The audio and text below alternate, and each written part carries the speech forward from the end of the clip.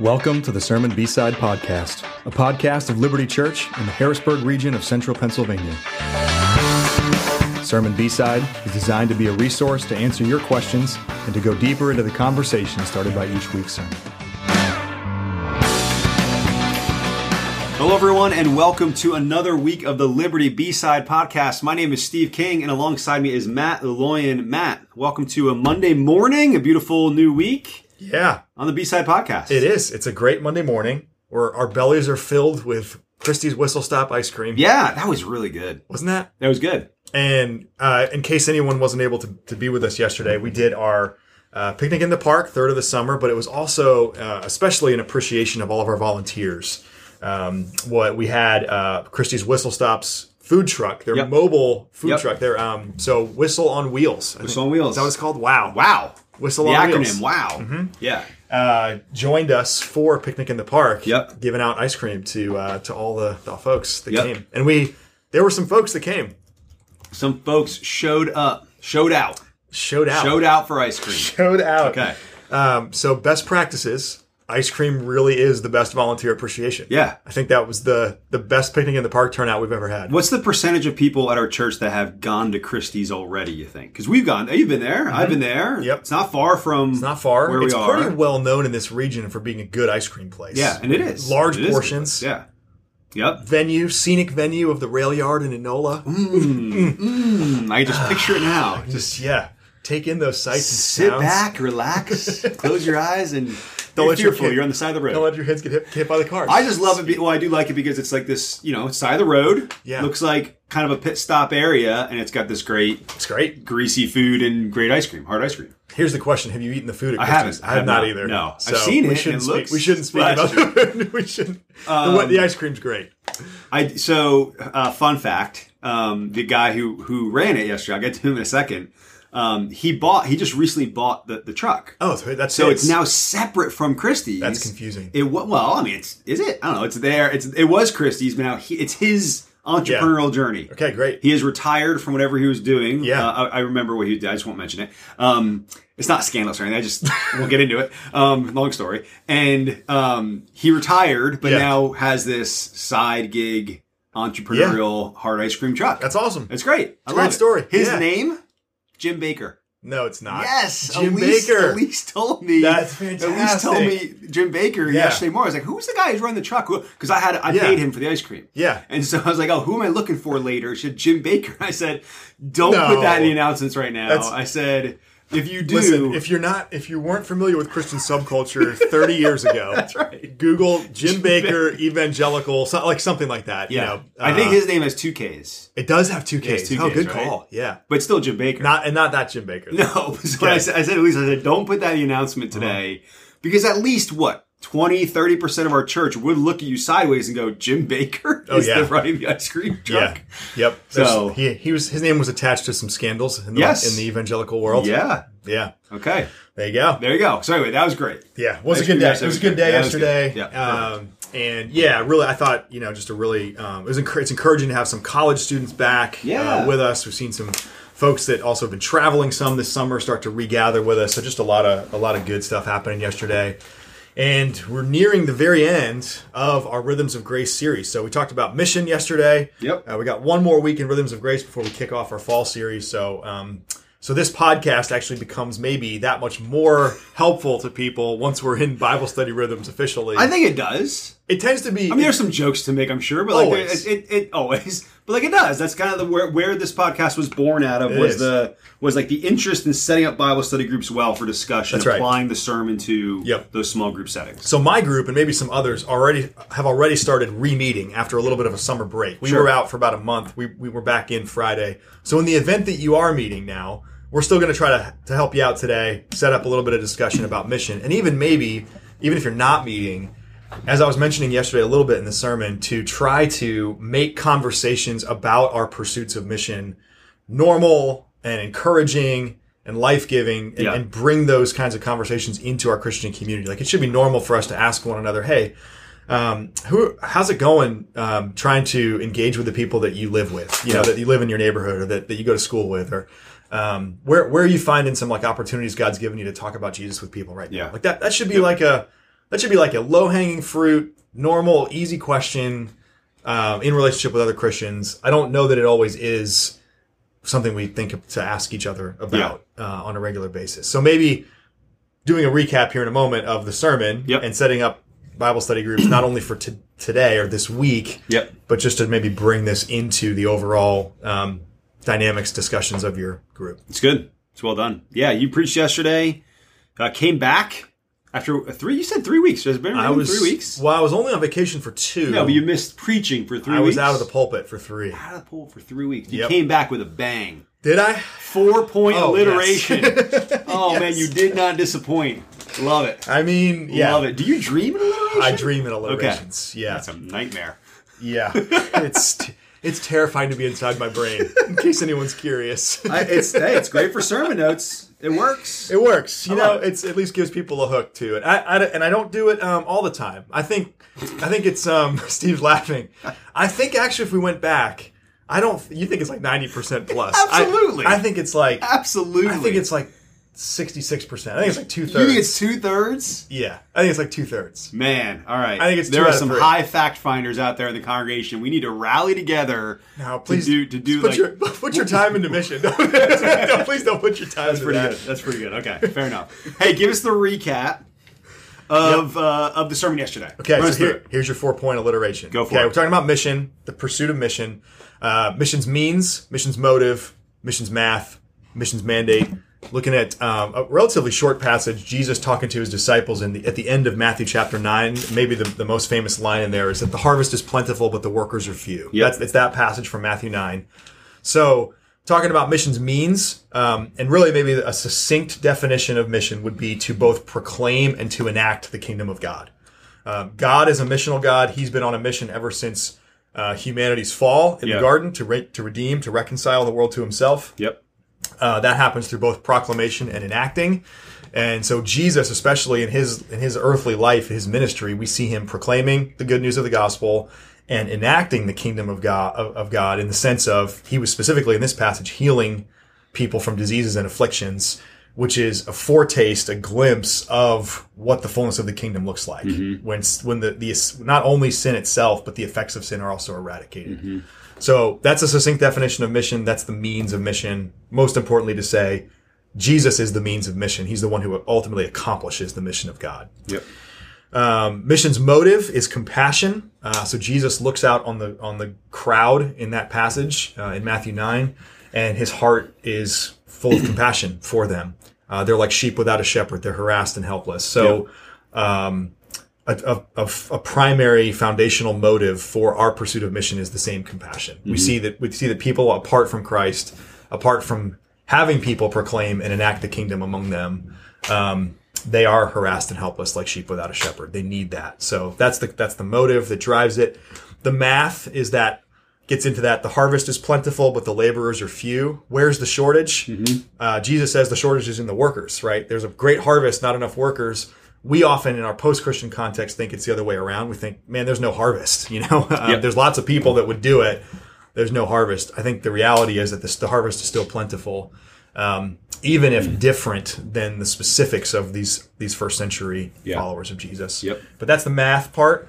And then the mandate is what Jesus actually then says to his disciples, which is specifically to pray to the Lord of the harvest to raise up laborers to send out into his harvest. So the mandate really is, from this passage, is specifically prayer, but fleshing that out a little bit, combining it with the Great Commission, is to pray and to be sent. Yeah. And maybe the kind of key line there is to say that often, Jesus says, pray that God would raise up laborers.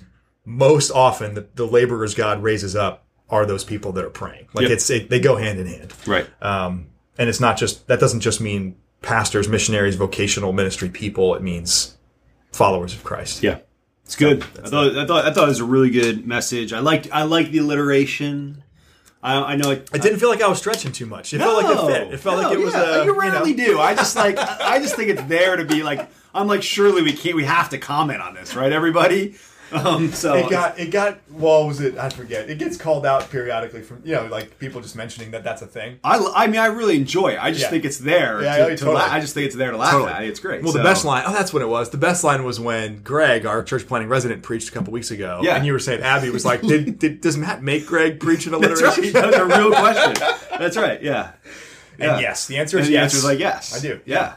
No, wow. I really don't actually. But all right. Let me ask this question. Where do you think?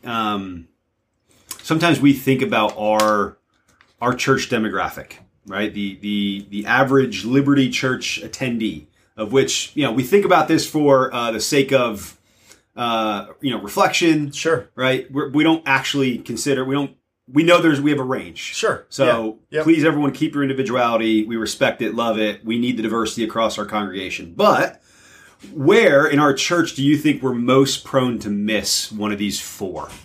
What's the one you think that our demographic, our church, maybe the first or second one that we don't think about enough? Yeah. Out of those.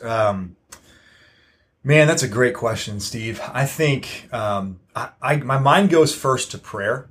I wonder how the mandate part, missions mandate. I wonder how much we are, and I know this I'm saying this from my own life and reflection, how much we are weeping and pounding the table in prayer for people that we come in contact with that don't know Jesus. I think they're overlapping and interrelated in the sense that I think we probably do have a sense that the harvest is not very plentiful, that we're kind of in a reached, and we are. I mean, by statistical analysis that like the Joshua Project does, we are a very reached part of a very reached nation. Central Pennsylvania is a reached subset of a very reached nation in the United States. So I think we probably do have that in our minds a little bit to say, and this even goes back to some of our theological tradition of being Protestants. A lot of people from the Protestant Reformation started to think, at the time of the Protestant Reformation, it's 500 years ago now, started to go, the Great Commission is basically fulfilled. Like, we've basically reached all the nations of the earth. Now, we know from, like, even this people group research that's been done in the last 100+ years that that's not true. There are 3.3 billion people in unreached people groups that have very little to no gospel witness. What's the definition? I didn't look this up. I wanted to. Forgot to. Joshua Project, what's the definition of unreached people group? I think it is less. I think it's less than 2%. Okay, yeah. I think you're right. Yeah. So New England. I remember New England when I lived up in New England outside of Boston. New England was considered. There are parts of unreached. our country that are unreached. That's right. In terms of less than. And sometimes I can't remember. This is where I can't remember if Joshua Project takes the broad perspective of like all three.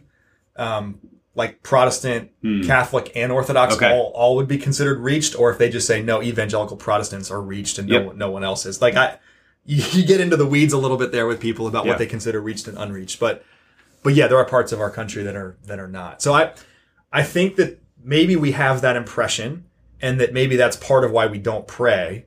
And then maybe because we don't pray, we don't actually pursue mission really intentionally. Like we don't have that constant day in, day out sense of like, people's eternities are at stake here, and we don't maybe have the compassion that we should have. That's the motive part. So I think that you see how these play into each other, right? Yep. It's like we need to really believe the math so that it fuels our prayers, so that it increases our compassion, so that we actually go proclaim and enact the kingdom. That's so, like, I don't know how you want to connect the dots on that, but like the math fuels the mandate. I think they all fuel each other. I was trying to be like, I have like different pictures in my head of the model of these four things. Yeah. Is it a puzzle piece? Is it a wheel? Is it like they're all kind of informing each other with arrows? Yeah. It all is connected for sure. Mandate came to mind for me as the one, maybe even just honestly for myself, going like, I don't know if I really enough just pour out my heart in prayer for unreached people groups to find, like, I'm aware, they're around me, I see people. I probably think more in the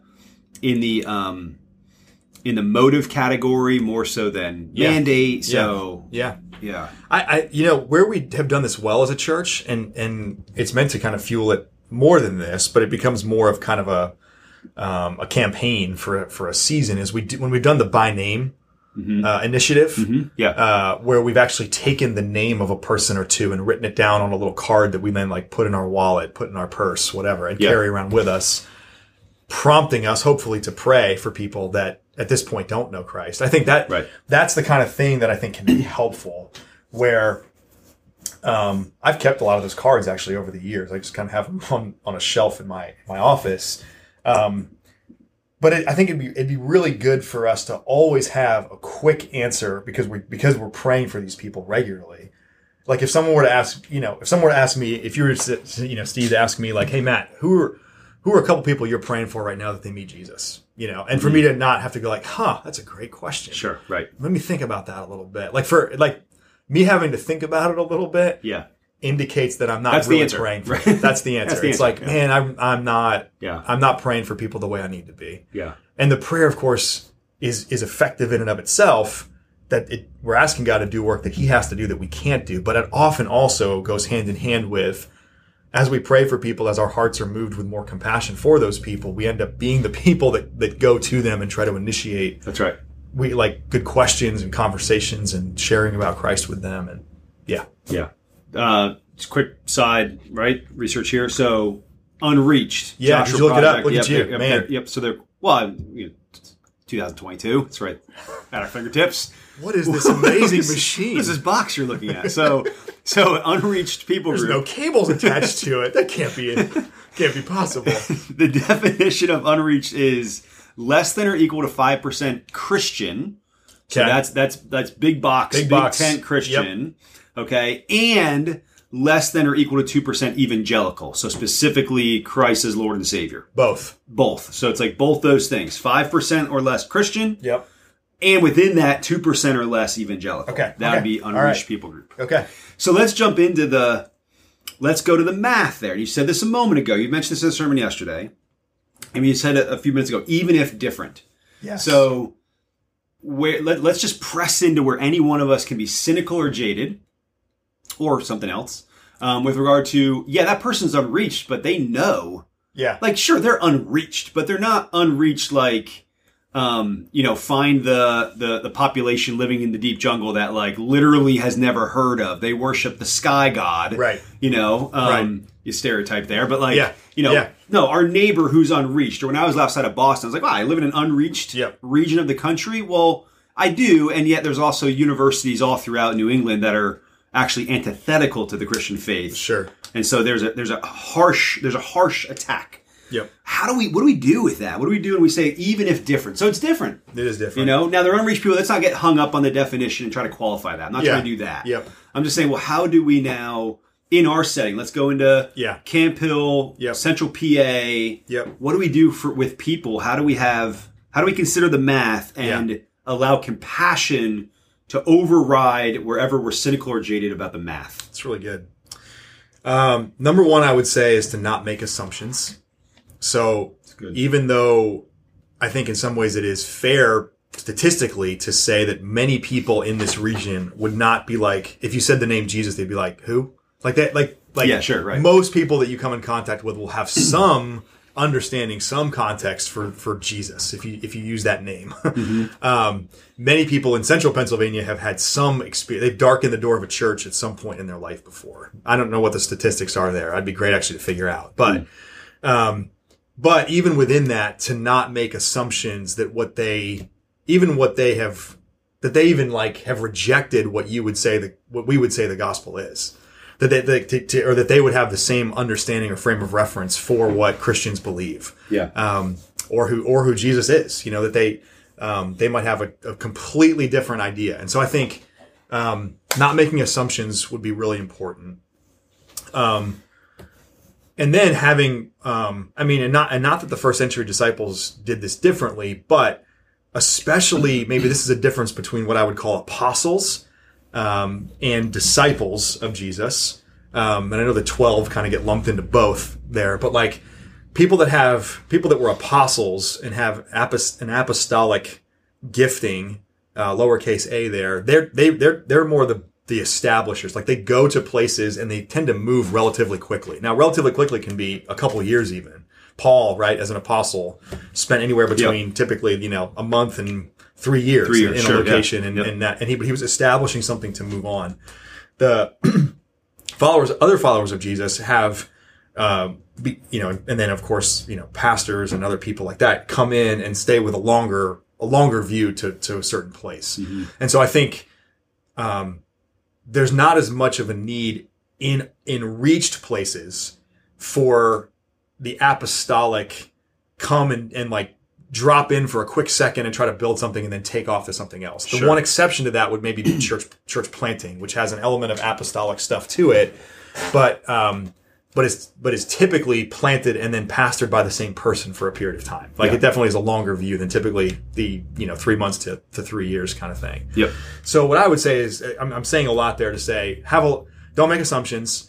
And then have a longer view, because it's going to take some time conversationally to draw out what people do understand. Yeah. And then to press into bring the appropriate kinds of challenges to that. Mm-hmm. So I'm thinking of, Steve, like several years ago now, we did a seminar here at Liberty called Conversational Apologetics. And we walked through even how, because of the common grace of God, we can find commonality with people that have completely different beliefs. Everything from other religions to secular humanism to just like, agnostic, atheistic. You can find because of common grace, you can find common ground, bridges with people, and building off of that, affirming what you can affirm about someone else, even if you're affirming it for a completely different reason, and using then that as a way to conversationally start to challenge some of their foundational perspective. There's a different approach to that kind of conversational apologetics that's less, it's more patient, it's longer term, it's more conversational, as the name would indicate. Yep.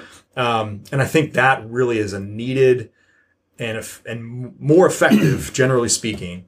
Of course, it requires the Holy Spirit just as much as any other approach, but a better approach in an increasingly post-Christian or I would say reached context. Yeah. I can think about that's been referred to in some other ways, whether it's like, the table talk apologetics. It's like, it's one thing to say, well, the Bible is true.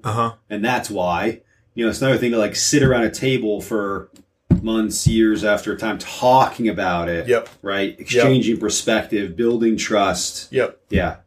Yeah. I think it's really helpful. I think that's huge. I think also, there's lots of other pastors and ministry leaders that have talked about this too, but I think it is increasingly important to demonstrate the enacting, the showing side of the gospel in a way that counteracts a lot of people's impressions. Like most people have rejected Christianity because of the bad impressions that they've gotten from that. Now they might just hate God. They might just reject completely everything that's about Jesus and his message. Yeah. That's there. But a lot of people also are hung up on what they've seen the church do poorly. And not that is what ultimately, we are as Christians always having to repent for the ways we fall short of even the standard we profess and proclaim. Yeah. But I think it is in post-Christian context especially important to enact, to display, to bless people, to show the grace of God to people in the place that we live as an apologetic, to say this is actually good news for the world. Yeah. This is good news for the world, and you can maybe get into case by case specific things of like, well, should you like never lead with words? Like, should you just wait until someone actually sees that there is good in this? And should you only, do you have to earn a certain amount of credibility or trust with someone before you actually share the gospel? I just shy away from anything that's formulaic on that. And just say, like, the prayer that you're doing for God to raise up laborers for the harvest, you're also praying that you would be keeping in step with the Spirit and have sensitivity in the moment whenever you're in moments like that to know what's the right words to say here. Yeah. What's the right time to press in? What's the right time to be patient? What's the right time to go maybe with more words and more actions in another moment? I think anything that gets formulaic and says you follow this path every time. Yep. I tend to be hesitant to say anything like that. But ultimately, so at the we said a moment ago, the central piece there is show that the good news of the gospel is transforming your life. Show that to others. Yeah. I mean, if not, right? Like, then why would anybody ever be inspired or swayed by something that you don't actually demonstrate to be all that true for you? That's right. If you're not that excited about it, why would someone else be excited about it? That's right. There's a piece of that that's real. And that's, that's through different efforts that we do together as a church, partnering with local organizations, feeding people at New Hope, mentoring people at Bethesda. There's these kinds of, there's also individual pursuits that we do. Some of them are part of like the ordinary, quote unquote, ordinary rhythms of our lives. That's where like hospitality is a great practice. Yep. So like if you have an intact family and the dynamics and culture of your family are like, of course, imperfect, but like relatively healthy, like you actually care about each other as a husband and wife, and your kids have some measure of care and concern and respect for each other and for the parents, like you're increasingly like an anomaly in this world. Right. And in a way that people like who so many people have grown up with something not that we live among, like that live here, that are part of our church even, but that are in this community. Like if you find people and then just invite them into your life, and you gotta be balanced and have like time that you just do stuff with your immediate family, because that's your primary realm for discipleship. Like I'm trusting people are going to hear this the right way. But having people included in your life and family is an apologetic too. Yeah. It is, that hospitality thing is so big. Yeah. And it's maybe considered like more ordinary because it's not like me going to serve with this organization for the purposes of mission and sharing the gospel there. Right. But it's incredibly powerful to open up your home and have people come in and see that. That is part of like the living this out, enacting the kingdom. Yep. And doing it publicly. In the sense of like people can see it. Yeah. All of these are connected. Let's maybe close with this thought. I love something you said yesterday in the sermon. I think you said husks and ashes is what people are. Is that what it was? Husks and ashes? Yep. That was a Matthew Henry guy that wrote a commentary on the whole Bible, like in the late 1700s. Puritan guy. Yeah. And that was his line. Yeah. So that was in the compassion piece, right? Looking at people and just changing our perspective, or like maybe making our perspective more accurate to recognize where we would be prone to criticize someone for what they're not, and to criticize actually what they are in their lifestyle, their choices, their beliefs, to instead see that they've been giving nothing but husks and ashes, and not the bread, the true bread, the bread of life. And that I thought that the Henry quote was really good there. And it's a good shift for all of us to see. And man, that truly more and more that we can look around, and I think I want that bar to be as high as possible for us to recognize it's not just the person who we would look at and go, they're the deplorable in society. Sure. Oh, look how they've only received husk and ash. It's the person who is also the person, I think, who's just like doing really well in life, but has a perspective, a belief, a lifestyle that you go, that's just so antithetical to the gospel. But they don't think so. They think their life is great. They might have enough money, have a family that's giving them joy and pleasure and a lifestyle with recreation and a good job, but they're missing the bread of life.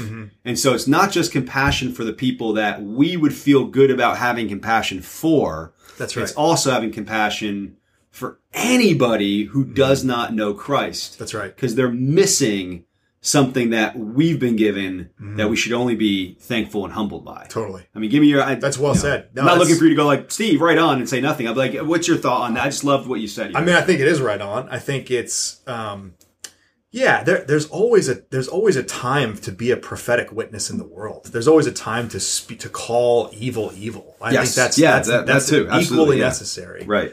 But I think to call evil evil while remembering that the vast majority of people are not purposefully saying, I hope to undermine the kingdom of God with the way I'm living my life. And I'm going to try to completely do everything I think those people exist. I don't think that's the average person we cross paths with. Most people are apathetic or indifferent, if they've rejected Christ, have rejected it out of a deep sense of pain and something like that. Yeah. So I think compassion is the right starting point, and to recognize, man, that's why That's why so much is the way it is in our world when we lament things that are not the way they're meant to be. Like that's why we're having to talk about gender and sexuality stuff all the time with people right now. That's why that there's such disharmony between people of different races and ethnicities right now. That's why there's so much in this that underneath people they've just never been given the bread of life. They've never actually feasted on what Jesus has accomplished for them. Yeah. In that found a real deep sense of being loved and welcomed, a deep identity with roots in Jesus, out of which they can then actually live the rest of their lives and interact. And so they're always chasing something and feeling like they're coming up short. They're living out of a place of shame and insecurity. And not that Christians don't struggle with these same things. Yeah. We just we have the source of the bread of life to come back to. And so compassion for people, I think, is just it's too easy to judge and condemn and distance ourselves, by what we see on the outside. Yeah. And I think to make it your first inclination to say, that's a person apart from Jesus. What hope do they have if they've only ever had husks and ashes? Yeah. And is there a way to pray for them and move toward them in a way that you've mentioned throughout there, so like for sure there's also the people that they're opposed to the Christian message with great fury. I mean they are there's a place for the imprecatory psalms in scripture. I don't it's like, but it's not like there's a continuum where you have the imprecatory perspective and you have compassion, and one is like there's only like a certain percent. You can only have it's like compassion's the foundation. Sure. It's always there. Yeah. And so if someone who is opposed to Christ, even in great intention, if that person, Paul, right, if that person comes to know Christ, we should always be excited for that. Totally. And not think of it as, like our satisfaction shouldn't be in the win. Right. For ourselves and our perspective, it should be in another person coming to know Christ in the same way that we've come to know Christ. That's exactly right. About humility in that. Yeah, that's exactly right. And hopefully that didn't sound like this in the sermon yesterday, but for sure, compassion or empathy doesn't also mean that we automatically just agree with everyone or give people what they want. That's right. Out of a sense of compassion. Correct. That's right. So it's similar to, grace and truth. That we are people of compassion, but we are people of compassion who also are people of truth. Yep. And Jesus did proclaim the gospel of the kingdom, which did have an offense to it, and everyone, so like there's that in this as well. Right. That our compassion is anchored to, and our empathy is anchored to truth. Because empathy or compassion, without that, we mistakenly define compassion as just like, hey, you're hurting right now, so I'm just going to kind of give you what you want in that moment. Right. And like that's not what compassion actually is. It's not. Yeah. Very, very true. That's good. Well, thanks, Matt, for preaching that yesterday. Good sermon. We have one more left in the Rhythms of Grace. We do. But we're going to take a break from We will B-side. take a break from B-side. So next week, no B-side. Yep. We come back on the 12th with B-side after the sermon on September 11, which starts our new fall series. Yeah. And so an invitation, right? As we get kind of even back into the formal Bible study season, as you have questions, send them in, right? We love to get questions on the sermon, your thoughts, how you want to apply this to your life. It always is some good setup for Bible studies as well to kind of steer some of that conversation. So send those in. Matt, any final words before we end for today? No, really have enjoyed the Rhythms of Grace series. So hope it's been helpful to you. We will, and we've been doing this too. We have a whole page on our website called Rhythms of Grace. So you can find all we're going to put one of the sermons that we've done in the different series over the years up there for each of the rhythms. And also what we'll do after next week is we'll send out to all of our regular attenders and covenant members just a list of intentional questions you can ask each other based on the Rhythms of Grace. They'll actually be in, I'm pretty sure, the back of these Bible study guides. They're going out, so those will be there too. Just so you've got them to use them with each other in your relationships and your Bible study groups in particular. Yeah, that's great. Well, thanks everyone for listening today. We will see you some point this week or later on this week on Sunday for worship. Enjoy the week. We'll see you then. Yeah. Take care, everybody. Bye, everyone. Thank you for listening to the Sermon B-Side podcast.